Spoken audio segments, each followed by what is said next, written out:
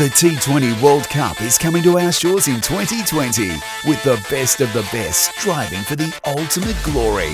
Before that all kicks off, let's join Mel Jones as she chats to cricket royalty en road to the T20 World Cup.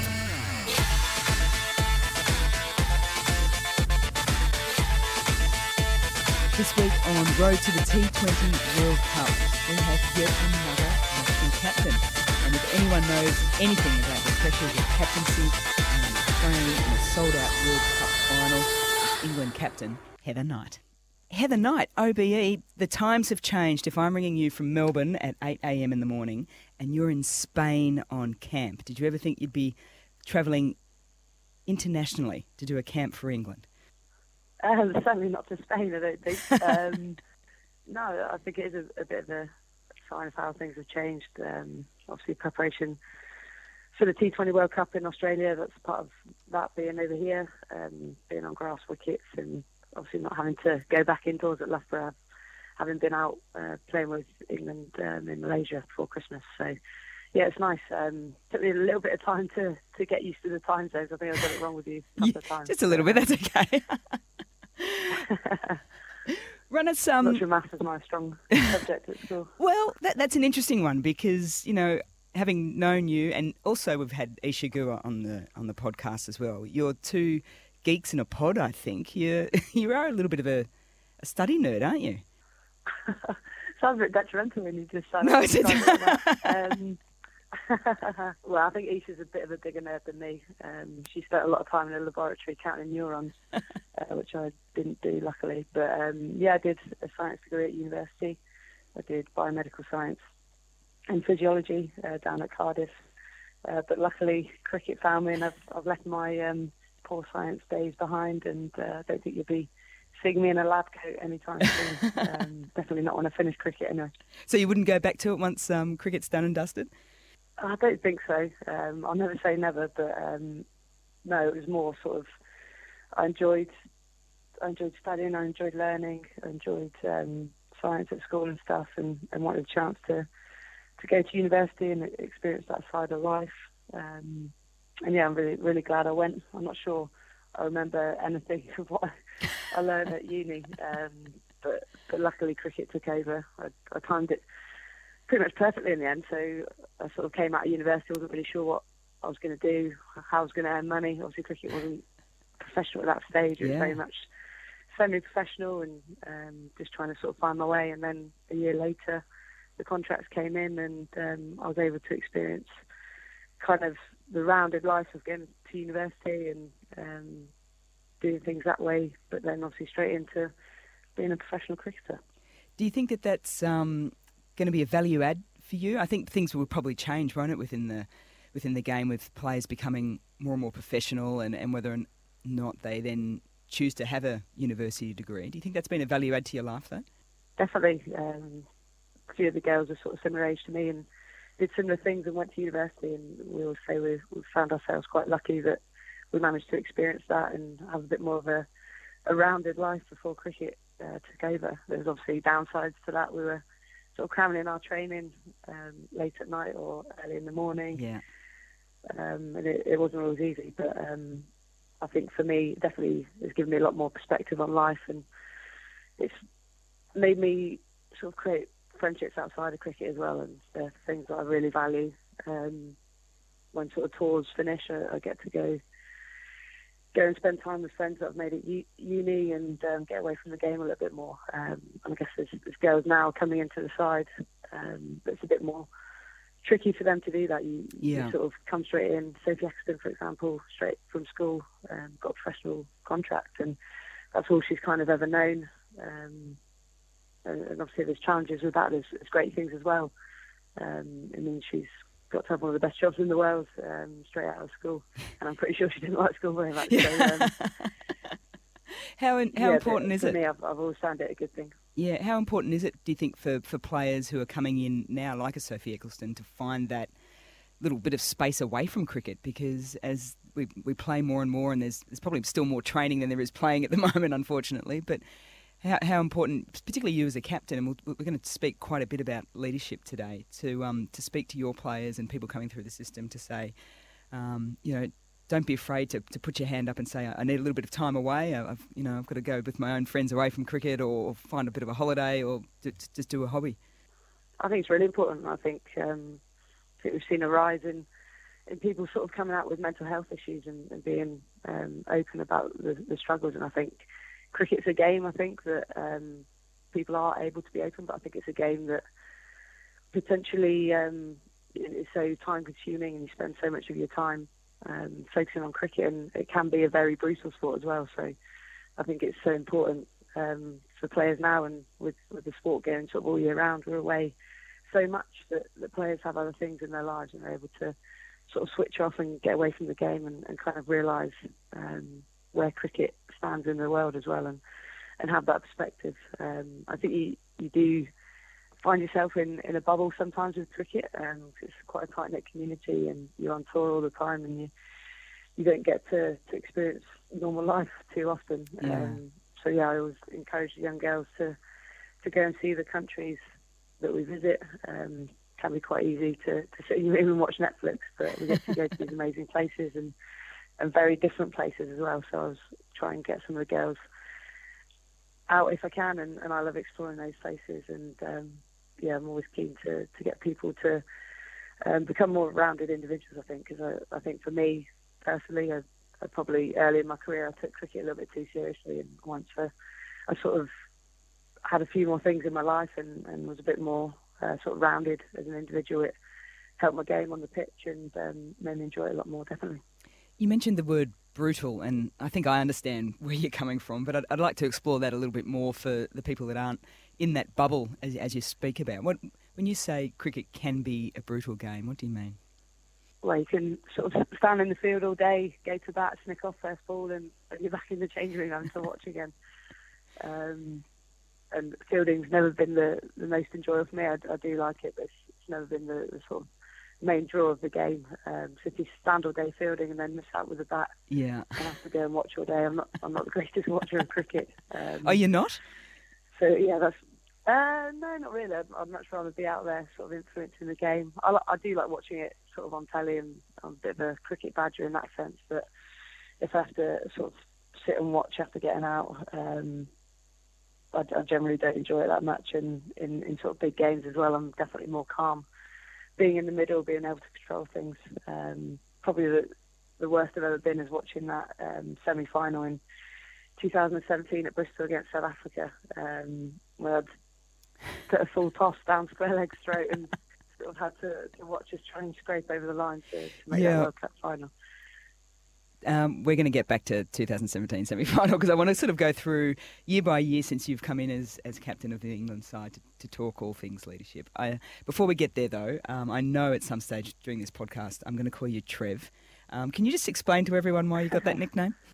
It's not a particularly interesting story, I'm afraid. I feel like I should make up one that's a bit more interesting. But I was sort of a young, shy 14-year-old that turned up at a South England under-19 camp, sort of petrified of everyone, and I introduced myself and someone thought I'd said, hi, my name's Trevor rather than Heather, so it just kind of stuck really, and then I've been known as Trev throughout my career. No, that's not bad. I don't mind it. You mentioned when you rocked up to this camp that you were shy, you were young. When you rocked up there, was captaincy or leadership, was that ever in your train of thought as a player, or did you just love the game and just want to keep playing the game? I guess by that age I'd had a little bit of experience of captaining.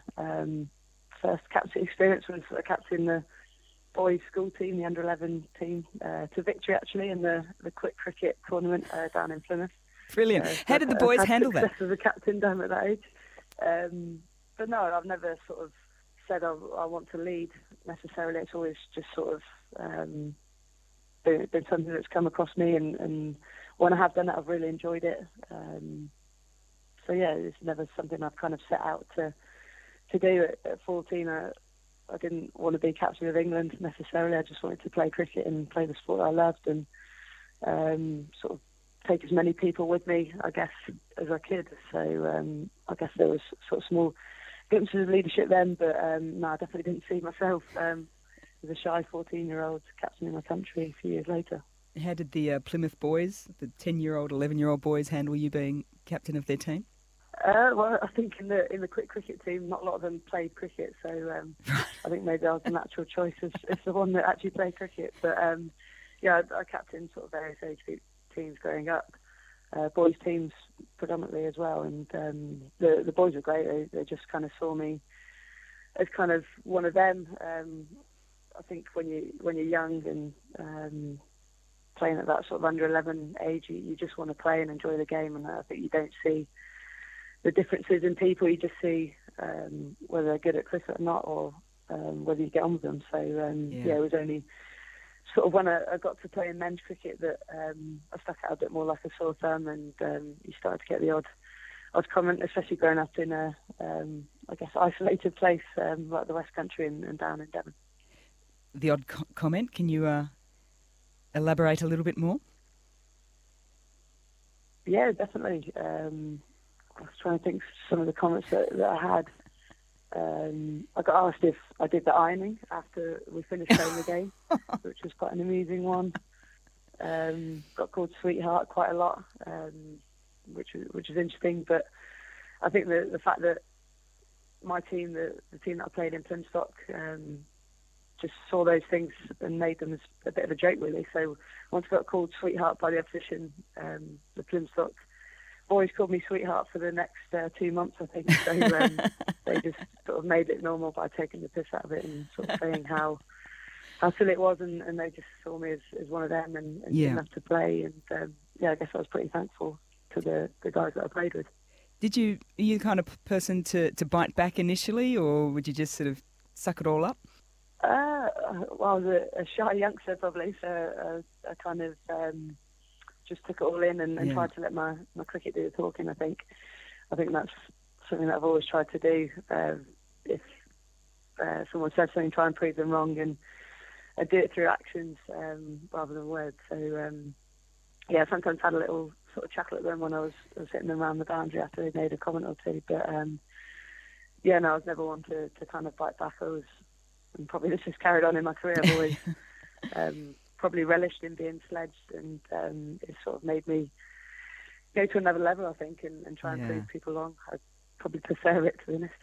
Yeah, you're the fifth captain of a national side we've had on road to the T20 World Cup. We had Belinda Clark on as our first podcast, then followed by Amy Satterthwaite, Charlotte Edwards, and then Alex Blackwell. When you're sort of probably in the England side, and there was potential talk about you as a leadership position, did you study other captains at all, or was there something in you that looked at other sports, other leadership roles, and thought, oh, I like the way they do that?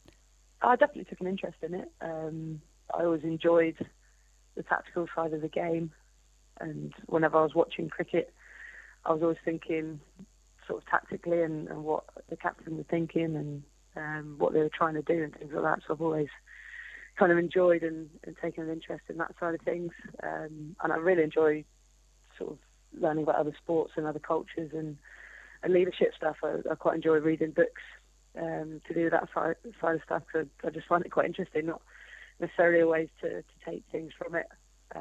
But I find it interesting, the dynamics of teams, what motivates people, what sort of things teams have done to be successful. So yeah, I've always taken an interest in that and enjoyed reading about other leaders, not necessarily in cricket, so to speak, but all sort of captains and leaders in different sports and different fields.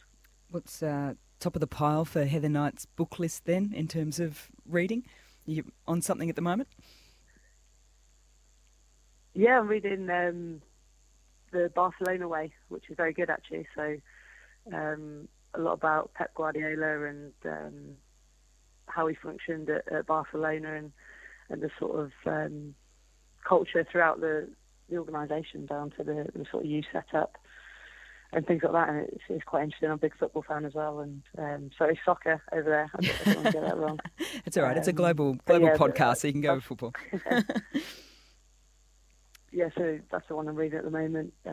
Culture Code was a very good one that I read recently as well. Are we expecting to see like a Mitali Raj type scenario during the upcoming T20 World Cup with Heather Knight sitting on the sideline reading a book? No, I don't think so.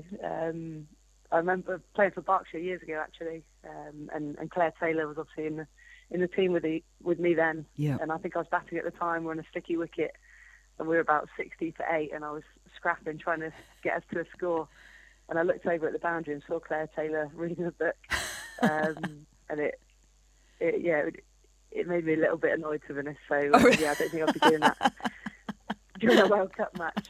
It annoyed me during a sort of a county game all those years ago. But that was Claire, very studious and always wanting to learn. But no, I don't think you would catch me reading whilst I'm on the boundary, unless it's the scorecard. Do you find, we've got 3 formats in this wonderful game of ours, T20, 50 over and Test match cricket. You've captained in all 3. Do you enjoy one over the other? I wouldn't say I enjoy one over the other, but they are definitely different. The sort of tempo of your captaincy, I think. I think T20 is so frantic, and for me it's probably one of the most planned in terms of my captaincy and the sort of tactics that we go into the game with. That's probably the most planning I do, because it's so frantic and so fast. You obviously have to adapt whilst the game's going on, but I find that that's the one where I need to do the most research and be sort of very clear on what's going to happen in certain situations and with bowlers and stuff like that. So they're very different. Obviously in a test match you've got a bit more time to kind of work things out, and conditions obviously change and situations vary all the time, so it's a bit more sort of time to think, and same with ODI cricket, sort of in the middle. You've got a bit of time to kind of work things out, but obviously things can happen quite quickly there as well. I want to run through just the last few years, really, because it's been pretty much quite a roller coaster of a ride for you coming in to take the captaincy of England. So we're going to sort of rewind things a little bit back to 2016, and I think for outsiders looking in, it was probably a little bit of a surprise when Charlotte Edwards wasn't selected post the T20 World Cup in India, which you guys lost the semi-final to Australia. She was leading run scorer for England. That transpired, and you then came into that role. Can you just take us back to 2016, and I suppose the challenges for you, having played underneath Charlotte for so long, and then taking over the England side? Yeah, well, it was tough. I think because I was reasonably close to Charlotte as well, I knew how tough it was for her and sort of how much she would be hurting. And then I guess I was sort of thrust into that role. I found out sort of a couple of weeks before the rest of the squad. I went for a drink with Mark Robinson, and he sort of said, we're going to make a change in the captaincy and we want you to take over. So yeah, I had a couple of weeks of trying to keep it to myself, which is quite hard work. But I think looking back, it was the right move for us as a side, being able to move forward. It was obviously very hard on Charlotte, sort of how it happened and how she'd done reasonably well as a player before that decision was made. But I think as a side, it felt like the right one, and a chance for us to kind of start a new era a little bit, and for players to be able to step forward and sort of show they were good enough for international cricket. And I think that World Cup win in 2017, and the way we built into it, and the amount of different players that contributed to that win, really, that was the sort of hallmark of winning that competition.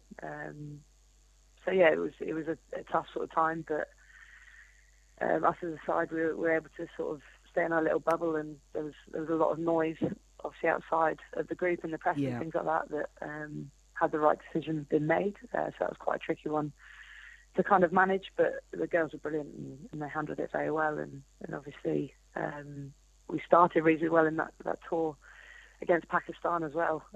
Although the first match we had a little bit of a wobble and managed to win it comfortably in the end. But it could have been a little bit of a different story if we'd kind of lost that first game and the pressure would have increased. So we won that first game, and then it felt like the start of something special and a little bit of a new era, which was lovely to be involved in. Great to captain the side at the start of that sort of new cycle, I guess, and being able to shape where the team went and where we wanted to go. You mentioned that new era. I mean, Charlotte Edwards, she was part of the furniture. She'd been around for so long and been such a big role in the transition, I guess, from a purely amateur game to coming through to the professional era. How important was it for you to go with a different approach? Did you actually sort of sit down with Mark or yourself and think we need to shift things a little bit to make I suppose, a line in the sand of sorts to say that this is a new era and it will be a new era underneath Heather Knight?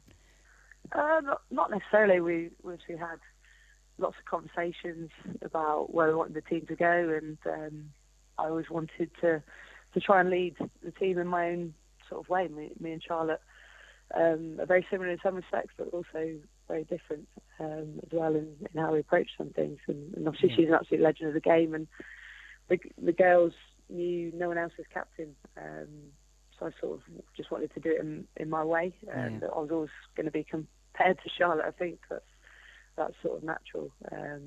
You're a lot faster than her. A bit more sort of behind the scenes sort of captain, and wanting to work on an individual basis with players and build those relationships to be able to know how to get the best out of the girls and things like that. So and when you start your captaincy period, you're trying to find your feet a little bit, because you never know how you're kind of going to do it until you're thrust into that. And for me, I've always tried to add to my captaincy game as much as I have had my sort of batting and fielding game. So I feel like I'm trying to develop all the time, and you always learn as captain, and sometimes getting things wrong, but hopefully as I've developed into it, I get less things wrong and hope to get more things right.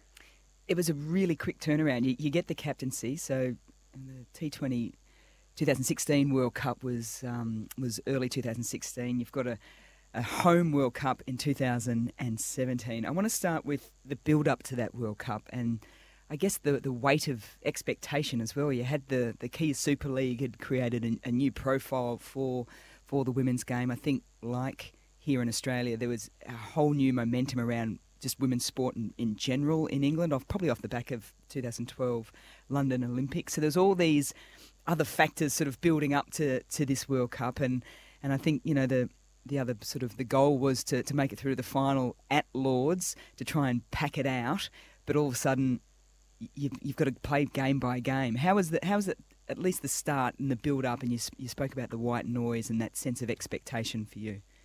Well, yeah, it was a bit of a weird build-up for me individually. I actually got a stress fracture a couple of months before the World Cup, so at one point I thought I might miss out. I was in a moon boot for a little bit, and that was quite a probably individual stressful time. But in terms of... Sorry, Heather, how close were you to not playing that World Cup? Not too far away, so I only played...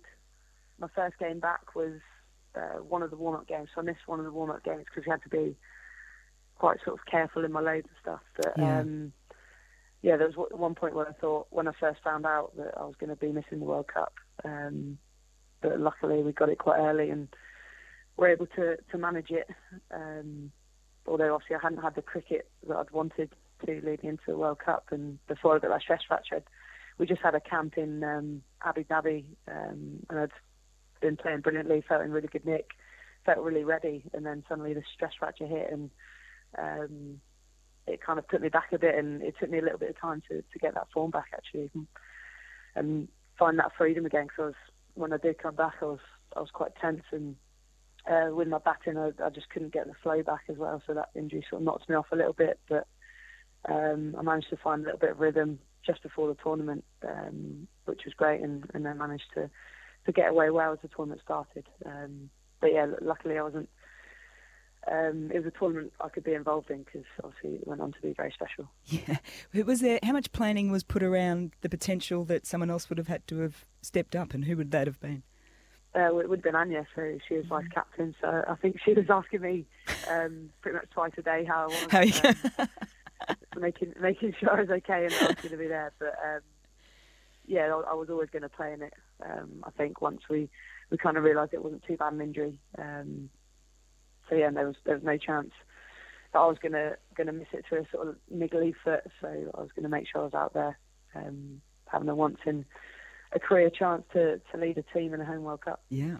So you get over not completely over the injury, but you're definitely playing. You play the first game, it's India, it's up in Derby, and you lose. I think it was a little bit of I think it was probably for the commentary team. I think everyone probably tipped you guys from memory. How did that transpire? Just walking back into the change rooms, you yourself would have been down from the loss, but you also had that role as the captain in terms of managing all these players, some very senior players, some very new players into the side, into their first World Cup. How did you manage that? Well, yeah, it was obviously not ideal losing that first game, and I remember me and Robert had a quick chat before we went in the dressing room, sort of how we're going to play this sort of thing. We both agreed we wanted to be quite positive. I think that was both of our personalities, but it didn't feel like the end of the world for us then. We'd actually played brilliantly leading up to the World Cup. We'd had all the batters in really good form, and obviously we hadn't started very well. It was a very sort of slow, spin-conducted pitch, which obviously didn't suit us and suited India very well. But it wasn't all doom and gloom, to be honest. I think India weren't given the credit they deserved going into that World Cup. They were a very good team. Mandana came out and played how we know she can consistently now. She absolutely smoked it and really put us under the pump early. Yeah.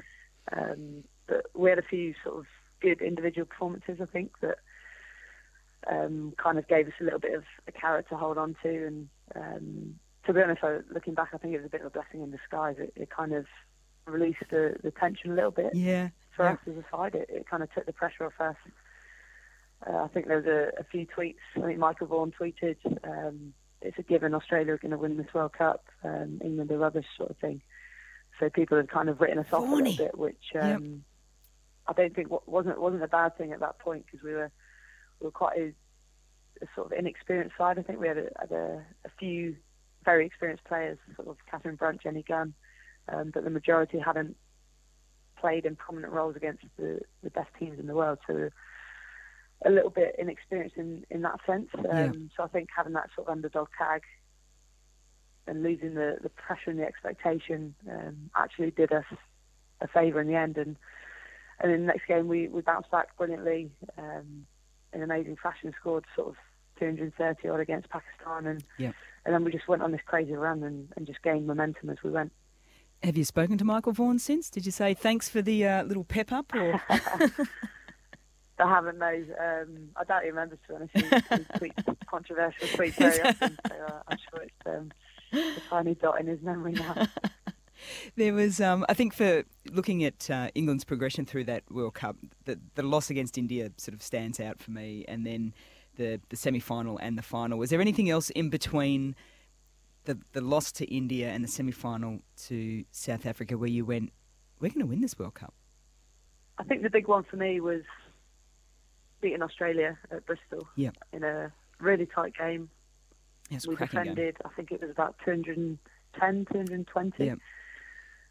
And we didn't play particularly well, but we had little sort of glimpses of fighting really hard. We had contributions from different people.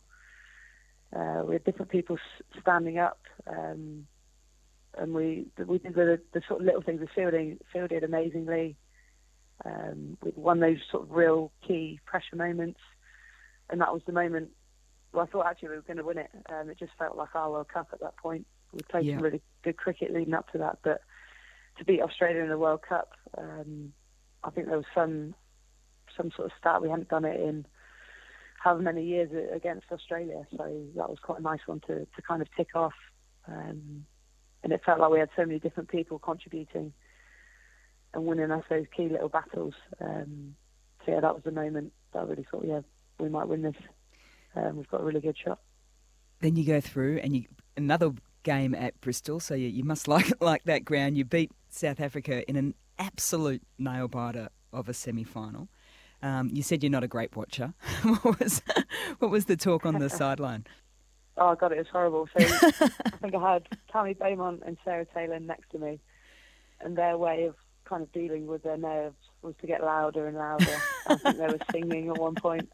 Singing? And my way is probably to try and not talk at all, try and sort of be calm on the outside while I'm obviously feeling the heat and the pressure inside. And we had Alex Hartley, who was next into bat, and I was just like, mate, get rid of as much kit as you can so you can run as fast as you can. I don't care if you get bruises, get rid of that thigh guard, get your small pads on, and if you get out there, you're just going to hit it away and just try and get down the other end. Because, as you know, Alex isn't renowned for batting ability, and she was kind of very, very nervous watching. But, it was one of those games that I think it's the most emotional I've probably ever been watching, because we knew the big carrot that was on the line and how bad it would have been to kind of be knocked out in that World Cup semi-final. And it's amazing how things could have been so different. It was one of, bar winning the final, one of my best ever feelings was when Anya came down and had done what everyone else had failed to do the rest of the day on that slow wicket and hit it through the covers before. So, it was brilliant actually. Our doctor actually stacked it. He jumped up and fell over in the changing room. Oh, are you kidding? Which was quite amusing. We found it on video as well. We added it to the bloopers reel that we had for the tournament. We had a bit of a bloopers reel going on of funny things that kind of happened as the tournament went on. It was just a brilliant feeling. And as soon as I'd sort of come off the pitch from congratulating the batters that were out there, our media manager told us that Lords was sold out, and we were obviously going to play in front of a full house, which I never thought would ever happen, even though there'd obviously been that big push, and I knew it was the ICC and the ECB's big goal to sell out and fill Lords, but I never actually thought it would happen. I've been lucky enough to see, a lot of cricket games in my career, both playing and commentating, a lot of World Cup games where you're getting through to those semi-finals and final situation. I can't really think of a game where I've seen such polar opposites of emotions at the end of a game. And I know everyone, when you win and lose, there was always going to be that excitement and that sort of exceptionally down feeling. But looking at both England and South Africa, the South Africans in absolute tears of devastation, being so close to a World Cup final, and then to you guys, which was, I think it was probably a little bit of a mix of relief, but also that understanding that you had made it through to a World Cup final. Was there a moment where you actually could empathise with South Africa? Oh, it was definitely relief from my perspective, that's for sure. But yeah, of course, it's the brutal side of sport that we were talking about earlier. The 4 runs or 2 wickets, whatever it was, that separated the teams. And it could have been so different. They could have been in our position, and obviously for South Africa, they've never been in a World Cup final, as far as I'm aware. I might be wrong there. No, but, they haven't. No, sort of seeing the emotion, you see the other side of it, and I've obviously been there a lot as a player and been on the side of losing World Cup semi-finals, losing World Cup finals, and they're not very nice, and they're probably, for me, the losses are some of the things I remember more than the wins sometimes. Yeah. But they're the ones you kind of use to motivate yourself, and the ones you obviously want to put right next time you play in a big event like a World Cup. We're going to take a quick break here on Road to the T20 World Cup. We're chatting with Heather Knight, captain of the England side. We're going to chat all things 2017 World Cup final at Lords just after this break.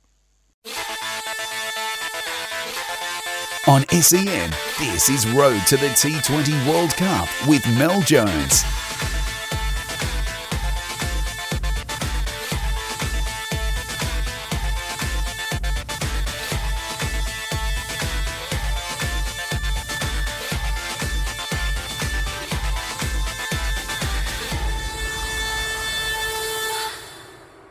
So So England have won an absolute nail-biter against South Africa in Bristol. They then find themselves maybe a little bit surprisingly up against India in the World Cup final in 2017. Was that, well, let me ask you, Heather Knight, was it a surprise that you weren't playing Australia?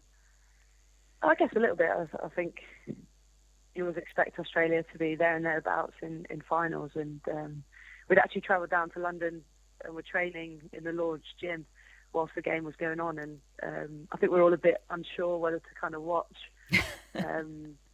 Obviously, I think we all really wanted to watch. We were kind of trying to do our training and trying to act a bit cool, like we didn't really care who we played. But obviously, we had an eye on the game. I think I went to the theatre that night actually with a few of the girls and a few of the staff. Obviously, that's what you do when you're in London. We don't play there that often, so. Yeah, we fancied a night out to kind of switch off a little bit from cricket, and kind of went into the theatre thinking, the Indians have done it pretty easy, and I think a few of us snuck a sneaky look at our phones and saw Alex Blackwell going crazy, and thought that kind of Australia would make it in the end. But I think it was a little bit unexpected, but I think it was for the game, I think it was the perfect final to have the host there, and obviously India, the massive cricket nation that they are. Yeah. I think that's what led to such a remarkable sort of worldwide viewing audience for that final. How much did you let yourself dream about the final itself and winning it, or did you have to sort of put a little bit of a lid on it coming into that day? I had to put a little bit of a lid on it. I think sort of had to make sure we kept everything as normal as possible. That was a real conscious effort by myself and the coaching staff. We wanted to not treat it any differently. Although obviously it is massively differently a home World Cup final at Lords in front of 26,000 people. It's quite hard to avoid that fact. But we wanted to be as consistent as we could in terms of how we went about things the day before and the days leading up to the game. But yeah, I guess I sort of thought, well, I could be lifting a trophy tomorrow, that night before. And as a side, we didn't have a clue what to do. We kind of undenied where to go for dinner. I think it ended up getting a takeaway, and then a few of us were going to watch a film, and it took us about 40 minutes to decide what film to watch. We were so indecisive and didn't really know what to do. And then I think we picked the longest film there is, Saving Private Ryan. Oh, and then wow. realised it was like 10:30 and we were only quarter of the way through the film, so we sort of forgot it and went to bed and tried to get a bit of sleep in, obviously, before the big day. When you get there, you're trying to keep, as captain of England, everything, same, all the preparation the same, warm-ups the same. And then there's a moment at the ground in the lead-up to the game where there was an acknowledgement of Baroness Rachel Hayhoe-Flint, who played such a massive role in World Cup cricket for our game. And there was the minute's silence as well. Talk us through that. Yeah, well, I think that's kind of when it hit me, when we were lined up to do the anthems, actually. And Rachel's sort of face came on the screen, and Eileen Ash as well, who's the oldest current player, or male or female person, to have played for England. And I'd met Eileen and been to her house a couple of years previously, and she was there at 108 years old, ringing the bell. And she's probably still fitter than some of the other former players. Yes, I did some yoga with her, and she made me look very inflexible today. But I think that was a moment, sort of looking around and realising the enormity of the day, really, for the sport. And that's probably when I was most proud, and probably one of my most proudest moments in an England shirt, sort of being there, knowing the sort of journey the team had been on to be there, and the journey the sport had been on to be there at Lords with the sellout crowd. And obviously it was quite emotional that Rachel wasn't there, the person that fought for women to play at Lords, to have a sellout there for the World Cup final. She would have absolutely loved it. But yeah, I was very glad I wasn't opening the batting after that, because I had to take a few minutes to sort of level myself and obviously get my mind focused on the game. So sold out Lords, it was a different vibe. Like, I've been fortunate enough, like you have, to be at Lords and a lot of cricket grounds around the world that have been sold out. But there was just something different about it, and I think a little bit would be because of the probably the split between males and females at the ground, so the sound was different. It was just that slightly higher pitched, I guess. But there was just that sense of anticipation throughout the majority of the game, and then it just seriously ramped up. I think when the crowd realised that you guys were coming back into it predominantly through Anya's bowling spell, could you really feel that, and were you feeding off it? Yeah, you could. To be honest, I was so focused on the game, I didn't really let myself take the crowd in too much. It's the hardest time I've ever had communicating with players on the pitch. Trying to get people's attention was an absolute nightmare. Yeah. I was very hoarse by the end of it, but the crowd was unbelievable. It was sort of when you took wickets that you kind of realised how many people were there. The sort of roar that erupted was just crazy, really, and the way it happened was so dramatic. It started raining at one point as well, and I was thinking, God, if we're going to have to go off, I don't know how I'm going to cope. But then we just suddenly got on a roll. I never actually thought we were out of the game. I thought it was slipping away from us a little bit. There was sort of a couple of moments that didn't quite go our way, I think, or a tight review, a dropped catch by me, sort of a few balls sort of missing fielders, and that's when I started to think, it might not be our day here, but I immediately got rid of the thought and just tried to impact the game as much as I could. And I was actually thinking really clearly as a captain. It was slightly surreal, really. I knew how important each decision was because it was such a tight game, and I knew how important my communication with the bowlers was, and in a weird way that kind of gave me clarity and made sure I was really clear on how I was going to do things. And I think I actually thought I'd made a mistake bringing Anya on because her first two balls went for four. That's right. So I thought I made a mistake here. Should have gone for Bunty, who I was going to hopefully bring back in a couple of overs. And then she took a wicket, and suddenly she's got on this roll, and she had the look in her eyes, and she was charging back to her mark like she was going to do the job for us. So, the rest is history, I guess. Was that your best captaincy day, do you think? I guess with the enormity of the occasion and the pressure that was surrounding it and the amount of people that were there that we obviously weren't used to as a side, I think probably, I didn't contribute much with bat and ball, so to try and contribute in some other way, I guess. But no, it was all Anya that did obviously what she did and swung the game in our favour, and she'd actually really struggled in the tournament, and Robert had done a brilliant job getting her back to where she was in that final and being able to win us again. Yeah. Can you picture 26,000 at Lord's and then probably times it by 3 to 4 times at the MCG? Does playing in that Lord's final almost prepare you for potentially playing at a jam-packed MCG on March 8? Maybe. Obviously, I'd love to be there and love to be there with the team. I think it would give us, if we did make it would give us some sort of experience of being in that situation, having so many people there, and the enormity of a World Cup final. But I think a lot of teams now have played massive games like that and played in front of big crowds. So I think the way the women's game has changed since 2017. A lot of the teams have kind of experienced that. But every team will want to be a part of that day. And it doesn't even, they're thinking about 90,000 people. I couldn't even get the attention of someone 2 meters away from me at Lord's when there was 26,000.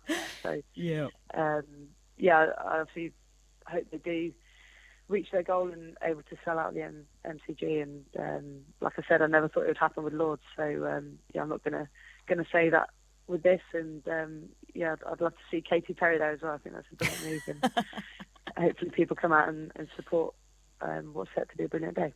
You mentioned that there's been lots of changes since 2017. There's been another big one within the England setup as well, post the last year's Ashes series. There was a decision made by the hierarchy at the ECB to replace Mark Robinson as the coach. Lisa Keightley comes in as coach, so the Australian, the arch enemy, comes in. You've gone through, and it's still such a short space of time, Heather, when I sort of look back at 2006, and I mean, you can say 4 years feels like a long time for some people, but so much has gone on in that space of time. A change of coach so close to a major event. Does that add more of a role, I guess, for you in trying to manage things, particularly with a coach coming in from overseas? Yeah, I think a little bit. Obviously, with the recent trip to Malaysia before Christmas, Lisa was there towards the back end of the trip, but she was very much sort of in the background. So naturally, alongside Ali Maiden, who was the sort of interim coach for that tour, I definitely tried to take a bit more of a lead. And following on from the Ashes, it was such a obviously big disappointment for us as a side. But I guess the way that it happened and how it couldn't have got any worse, to be honest. It gave us a real chance to rebuild from that. It almost felt like, right, this is rock bottom. This is where we're at. How are we going to reshape things? How are we going to change things? And how we're going to build leading up to that T20 World Cup. And obviously the decision was made about Mark. And I think Mark had done so much for us as a side as well.